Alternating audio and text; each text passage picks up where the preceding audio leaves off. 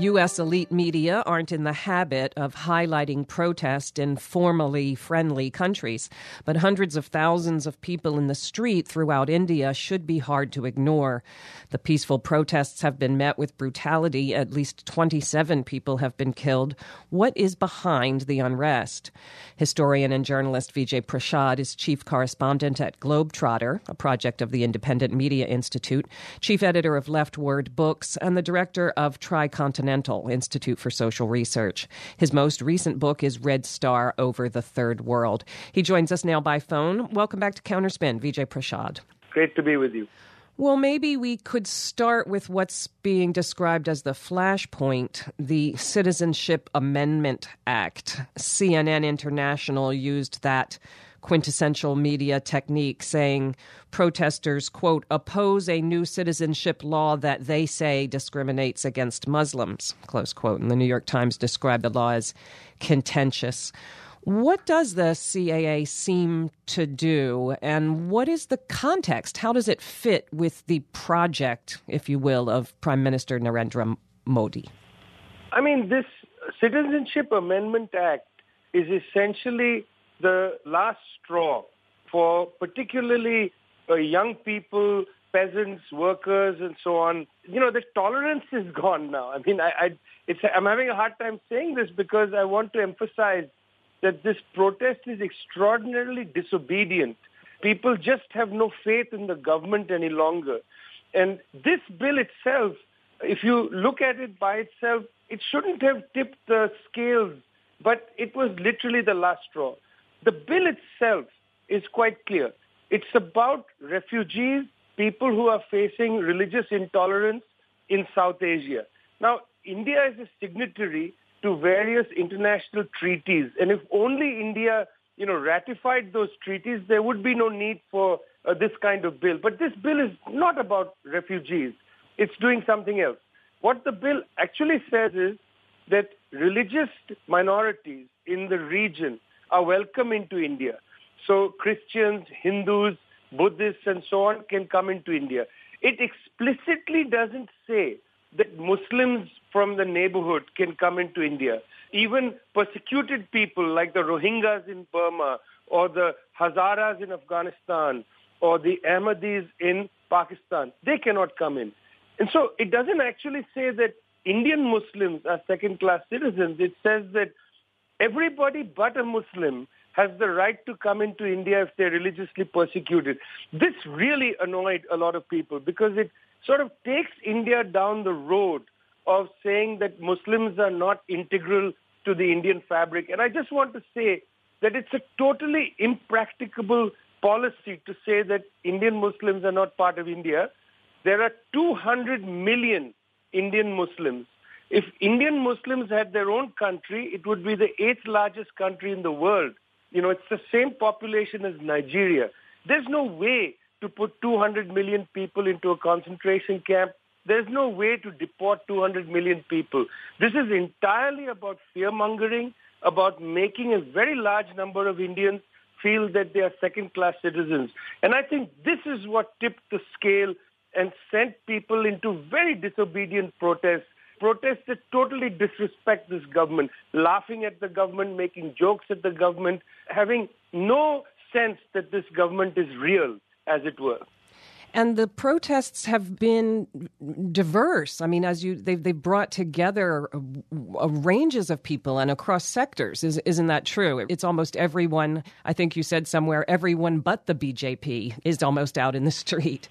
Yes, quite right. Initially, of course, these were protests led by students, I should say, because students have been fighting against the raise of fees in public universities. They've been fighting against unreasonable kinds of programs being set up inside colleges. For instance, the study of the supernatural and ghosts, the study of the healing powers of cow urine and so on. This has really bothered students, and they've been out on the streets for the last year fighting really almost lonely action against the government.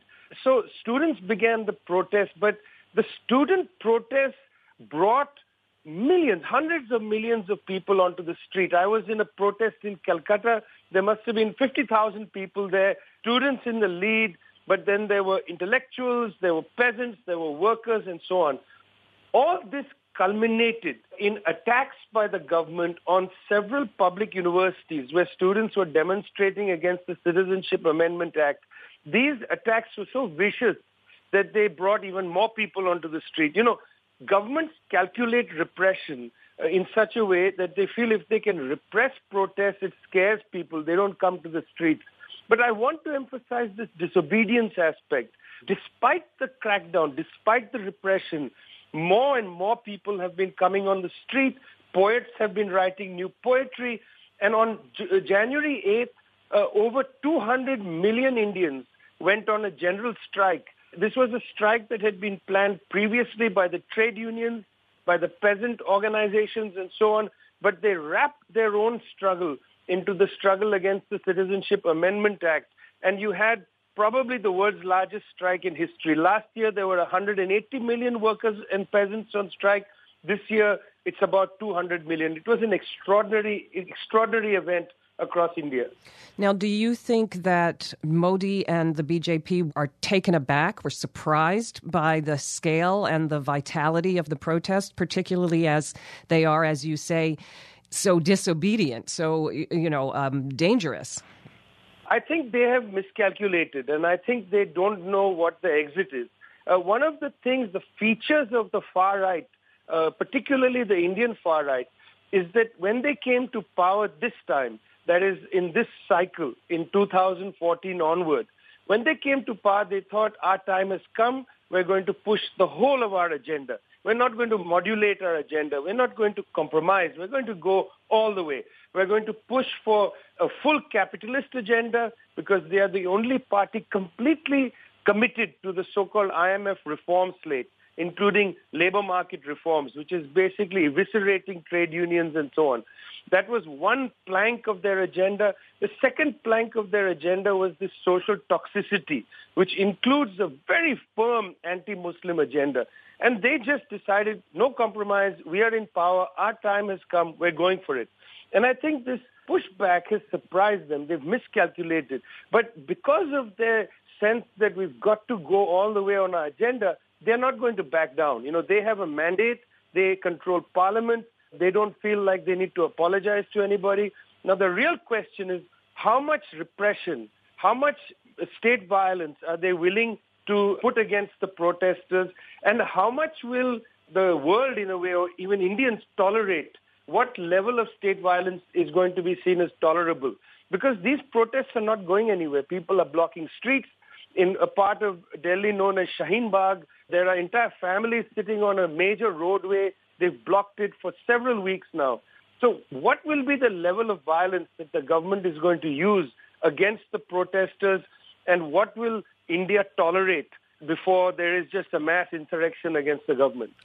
Well, finally, of course, information plays a role here. I've read Modi in the press basically saying his critics are just trying to rerun the election. You know, they're just mad that he's so popular and has a certain resonance for Americans. And then he just tells lies, just tells big lies, like someone else we could name as well. But there's a role for media in telling the story of what's happening in India. What would you like journalists to do or not do in that regard?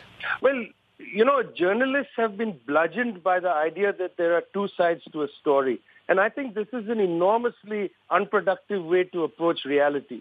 There are not two sides to a story. You have to, in fact, understand the story for its complexity and then see what story you want to tell. You know, there are no two sides to a story when one side is openly lying. And I think that's a challenge not only for journalists in India, certainly a challenge for journalists in India, but it's a challenge for journalists who are reporting any of the far-right government.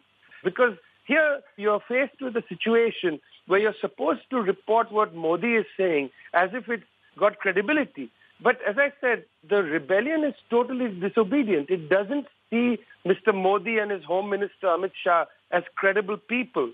And somehow the atmosphere of this disobedience has not been adequately reported. In other words, people are reporting this story as if it's about the Citizenship Amendment Act. It has nothing to do with the Citizenship Amendment Act. It has everything to do with the fact that hundreds of millions of people in India feel that the direction that the Modi government is going in is utterly against the principles of the Indian Constitution. And that's what this is about. It's about a defense of a kind of India, not the particularities of the Citizenship Amendment Act. So when reporters get caught up in minutiae, they miss the bigger picture. And I think the bigger picture in this particular case is the only thing to focus on. We've been speaking with Vijay Prashad. His latest book is Red Star Over the Third World. Vijay Prashad, thank you so much for joining us this week on Counterspin. Thanks a lot.